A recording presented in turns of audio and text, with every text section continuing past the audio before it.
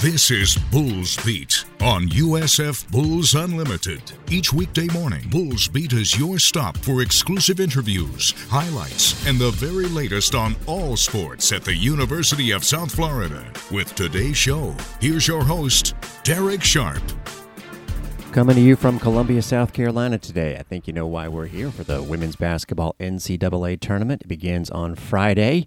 In fact, it began last night with the first four. We'll also have plenty of highlights. We were not broadcasting any of these games on Bulls Unlimited, but we were watching and following along from here with baseball and softball. Baseball gets a much-needed win after a game that we did broadcast. We'll give you a couple of, not highlights, but moments from that game that sort of set the stage for a needed victory on Wednesday afternoon for the Bulls, which they got, and they had to work to get. Softball looked like it was going to roll to a doubleheader victory against Jacksonville. Did roll in the first game before losing in the second one. Will set up the weekend.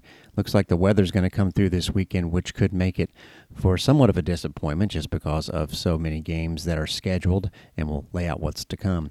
We definitely, since we did not do a show yesterday because our flight out of Tampa was very early, and I wanted to make the flight, so we passed on doing a show, but definitely wanted to give love. We did a brief Bulls report with the news of men's golf, but we'll get more detailed on that. In fact, Tuesdays and Wednesdays is when the new golf and tennis rankings come out, and your Bulls are in all of the major rankings, not in the top 50, but close enough, and we'll sort of give you the importance of that. And one of the Bulls was named the Player of the Week as far as men's golf went. Had a chance on Tuesday and still trying to get the audio for you, and we'll, once we have it, give you some highlights of it. But had a chance to talk to Romaine Beckford. It was great to see the media gathered around. A lot of TV media was there at the track. It's definitely outdoor track and field season.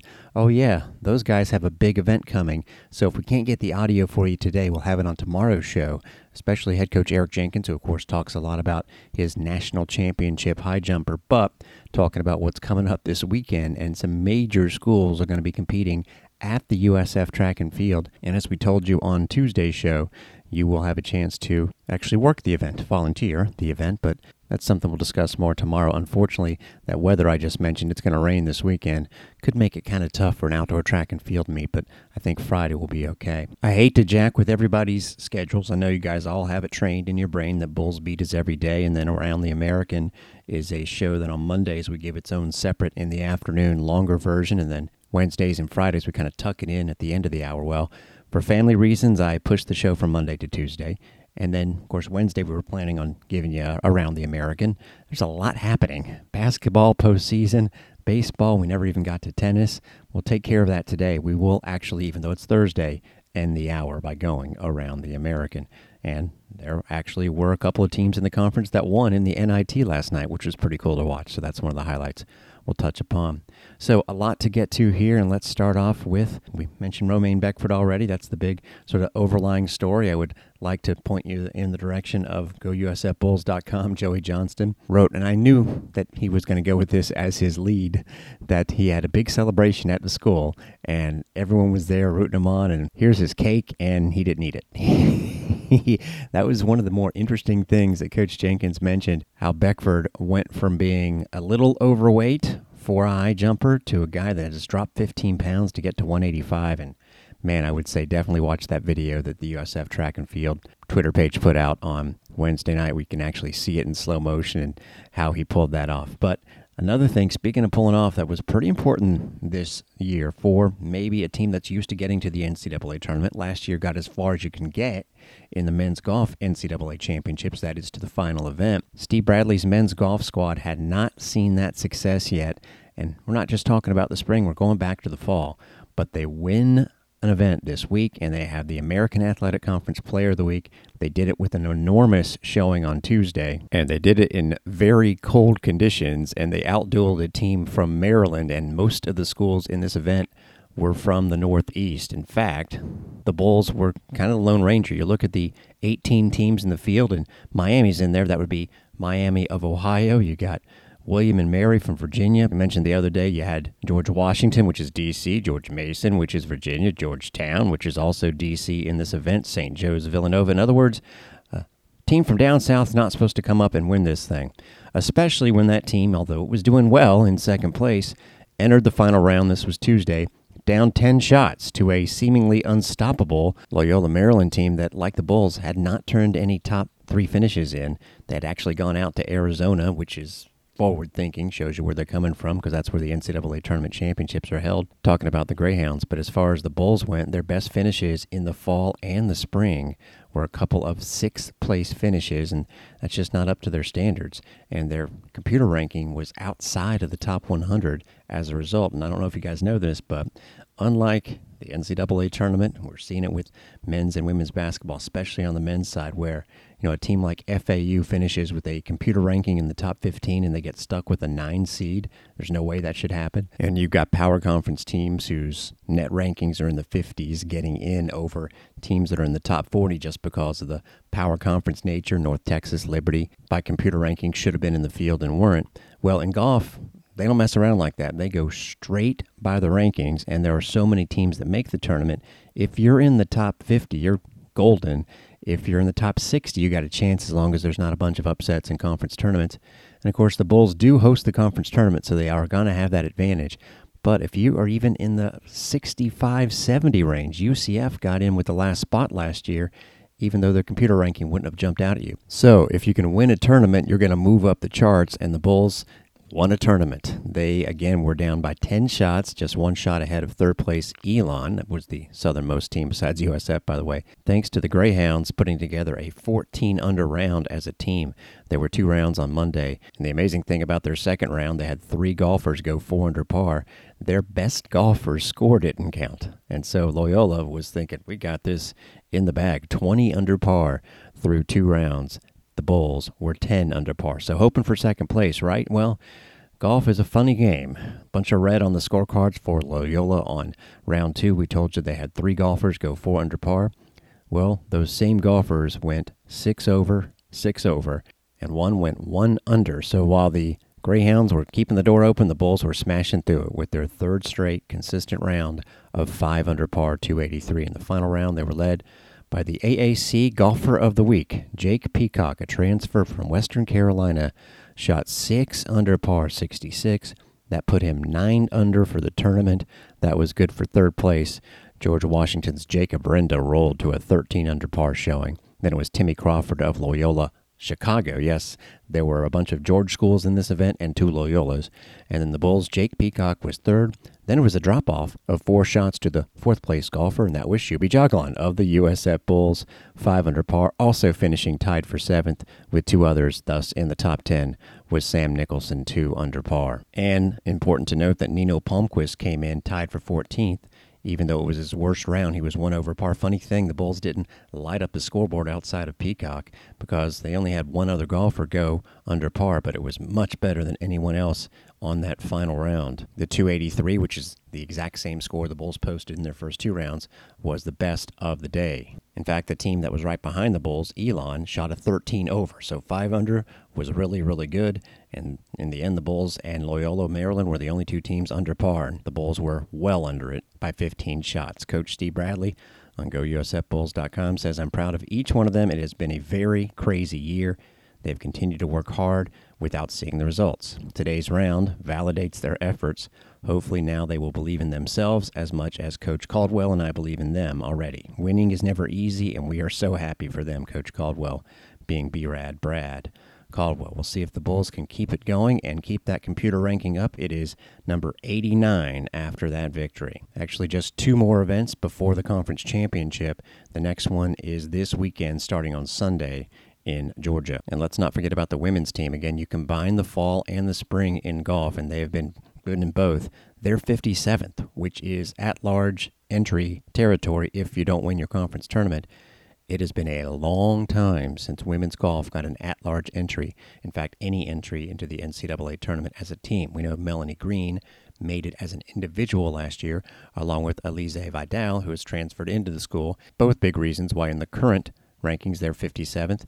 They only have 1 more chance to up those rankings as they will play in early April in Chattanooga, and then play host in Brooksville to the conference championship. So golf and tennis, both right around the rankings where you want to be. We got to mention women's tennis, which had an easy victory on Tuesday. We told you about talking to Romaine Beckford at the track, and I planned on kicking over to the tennis courts, but they had already won the thing. 4 wins in a row to get to 8-5 and get into the top 75. ITA ranks teams out to 75, and not only are the Bulls in them for the first time in a while, but all the way up at 59. I sound like Casey Kasem making their debut at the number 59 spot. So what's happened to the Bulls after they beat a pair of above 500 teams last weekend and then took down Cincinnati on Tuesday at the USF courts 7-0, and this was a rout in doubles with Sierra Berry and Grace Schumacher winning 6-love, and at number 3, Laura Pellicer and Ireland Simi going 6-1 in their match. Cincinnati kept it competitive on a few courts and actually took a set from the number 1 player, Sierra Berry,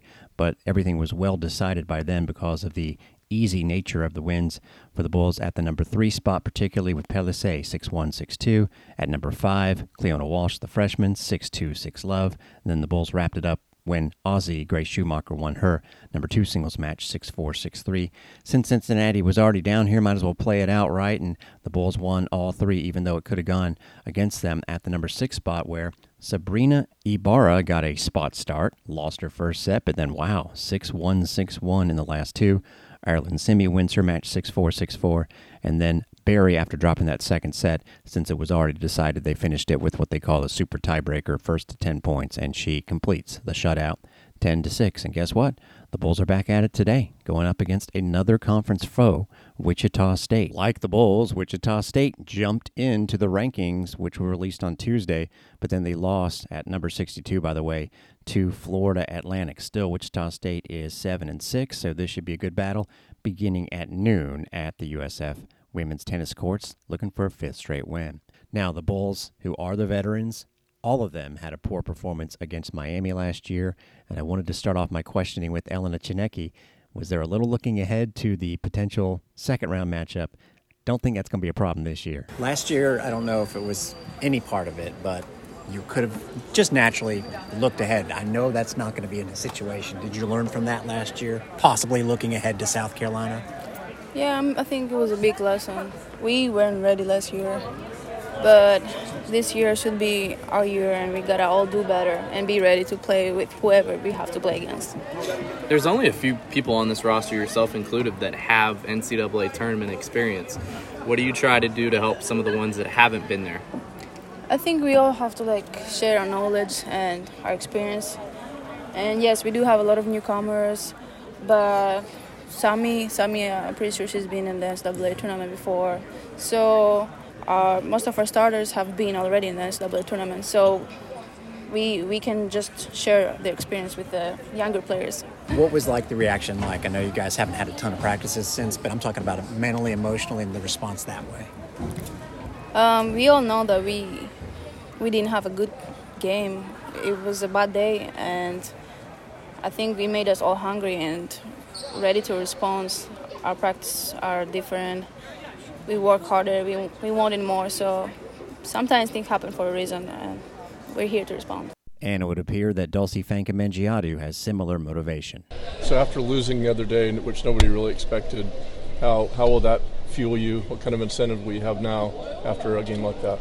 We just have motivation. I know it was a big shock. Right now I think we just get past the shock and we just kind of getting ready for what's coming next. We cannot just keep running around what was that?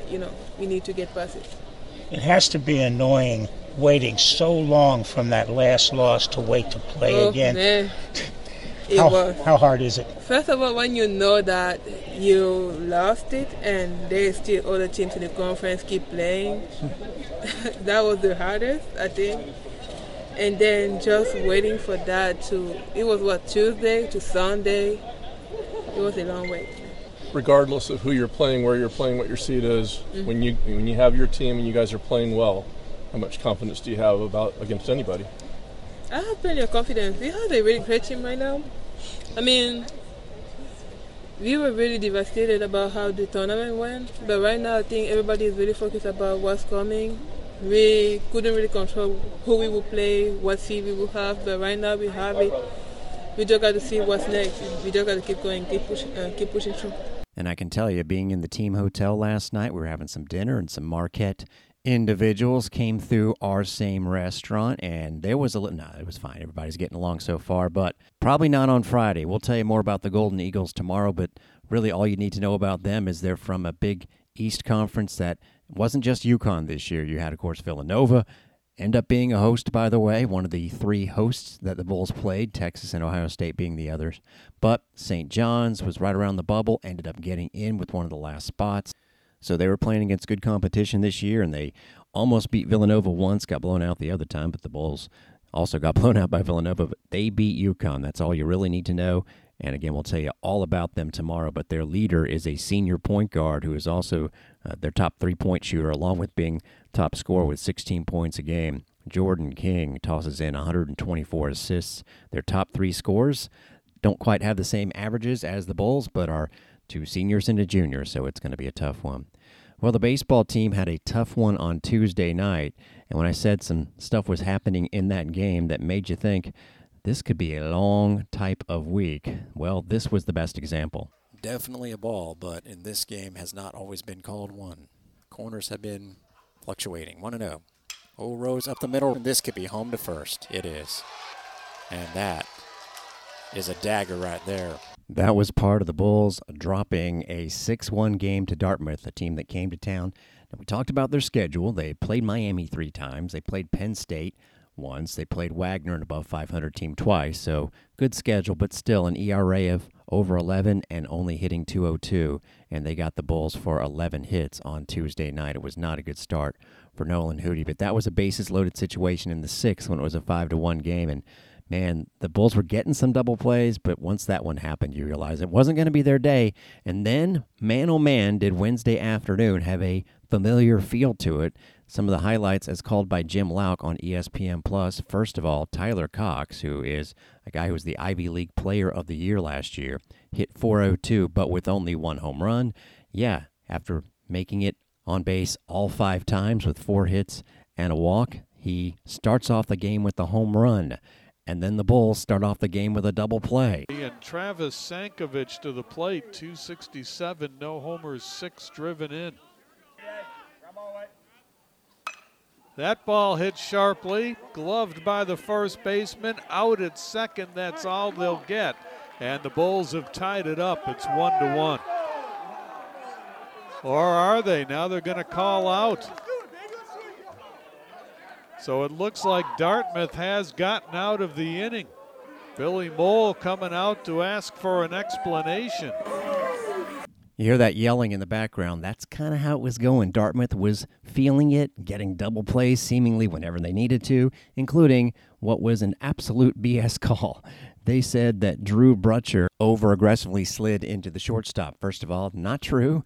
Secondly, there is 0 chance of that being turned into a double play. And it was. And guess what? Bottom of the second, another double play for the Bulls. And so this did not have a good vibe. You needed something to go your way. And in the bottom of the 4th, it did. Brutcher legs out a double, almost got thrown out, which would have just fallen in line with everything. Travis Sankovic singles to put runners on the corners. And then a wild pitch, whatever it takes, right, ties the score.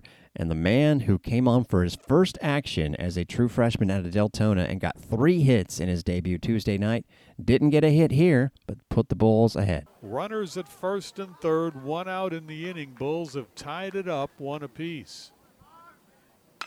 And that ball's going to hit deep enough to score the run. Hoyt going back, makes the catch. Sankovic tags, he will score, and South Florida takes their first lead of the series. It's 2-1 Bulls. Nicely done by Rafael Betancourt. Sacrifice fly, his first career RBI. Bulls had the lead. They got a decent start out of Lawson Gailey, who struck out 6, by the way. And then Jackson Cawthorn ends up getting the win despite in his 1 inning of work walking 3. It was kind of a strange pitched series. Dartmouth went with its Friday and Saturday starters for 1 inning each, and so it was bullpen day for them. because of the fact they're playing UCF for 3 this weekend and they hadn't played for 9 days. I think Dartmouth coming down on that 9-day break, even though they were 0-7, kind of was the loose bunch, and you could tell, and the Bulls have been struggling, were the tighter bunch. And again, you have things just going against you. Bottom of the 6th, they get a couple runners on with Travis Sankovic, a nice job going the other way. Nelson Rivera, righty, goes the other way, and then a 4-pitch walk. And then you bring in a new guy on Dartmouth's side, and he plunks the first guy he sees. In those 2 2/3 innings, Chappell has allowed 4 doubles, 2 home runs. He's hit a batter, and he's walked 3, but he's also struck out 4. Sankovic, Rivera, and Betancourt are the base runners, 2 outs in the inning, and here's Luthner trying to put South Florida on top. And he will the hard way. Hit by a pitch, 3-2 Bulls. So the Bulls retake the lead, and again, however you can do it at this time, you're doing it, 3-2. But Jackson Cawthorn comes in and walks a couple. So Caleb Punsack, who frankly probably should have gotten the winning decision, he only needed to throw a few pitches, but they were huge, kept the Bulls on top. There's the lead runner, Nico Banez. He started things off with a walk. Tyler Cox also walked. He's at first, and Tyler Robinson at the plate. The bunt is popped up, and Punsack gets the easiest out you can imagine, 1 away. Bouncing ball to second. There's 1. And 2. Bulls get the double play. 4-6-3. Montez, Snow on the turn, and then Betancourt. And Caleb Punsack comes in and puts out the fire for South Florida. 3-2 Bulls as we head to the bottom of the 7th. Still needed some insurance, and the first and only run-scoring hit in 2 days against Dartmouth. 0-1 to Montez, and still a lot of this game story to be written here as we play in the bottom of the 8th in a 3-2 game. This ball hit into the gap in right center field. That's going to fall for a base hit. Betancourt will score. Rosenblum will stop at third. Now they've got Montez in a rundown, and he will be tagged out, but the run does score, and the Bulls have taken a 2-run lead. You know what? Even though they got thrown out on the play, you'll still take the run-scoring hit. It turned out to be valuable insurance because Riley Skeena does a good job out of the pen for the Bulls as their closer gives up a homer. Dartmouth had 2 homers in the game. And by the way, Tyler Cox, who was unbelievable, reached base every single time, 3 for 3 with 2 walks. He had a perfect couple of days, including that home run. They were scrappy, but the Bulls got the win, 4-3 as Skeen finishes up his second save. So they'll start off a series against Army tomorrow. Supposed to be a Friday night and then Saturday and Sunday afternoon, but I'm guessing things might get moved around at some point today. Keep an eye on my Twitter page at Derek Sharp for any updates. And we already talked about how track and field might get altered by the weather. The Texas Longhorns fans will be in town for that. They are the defending champions. And, oh, yeah, their softball team's pretty good, too. The defending runner-up is supposed to play the Bulls tomorrow night, along with Lehigh in softball, and another game scheduled for Sunday against Texas. Last night in softball, the Bulls looked like they were headed for a doubleheader sweep and 5 wins in a row, but then something that has gotten them in basically all of their recent losses, and that is one poor defensive play did them in. They gave up a homer in the first inning, and that was all they had given up until 2 outs in the 6th. Let's start off with the first game, a 9-1 win against Jacksonville, where the Dolphins indeed hit a homer off of Peyton Dixon in the first. She had an interesting complete game victory, her 9th of the year. She didn't strike anybody out, and of course only had to pitch 5 innings because the Bulls put up a 5 spot in the 4th. But answering that early home run was the Bulls' Marissa Trivalpiece and Vivian Pond with homers of their own.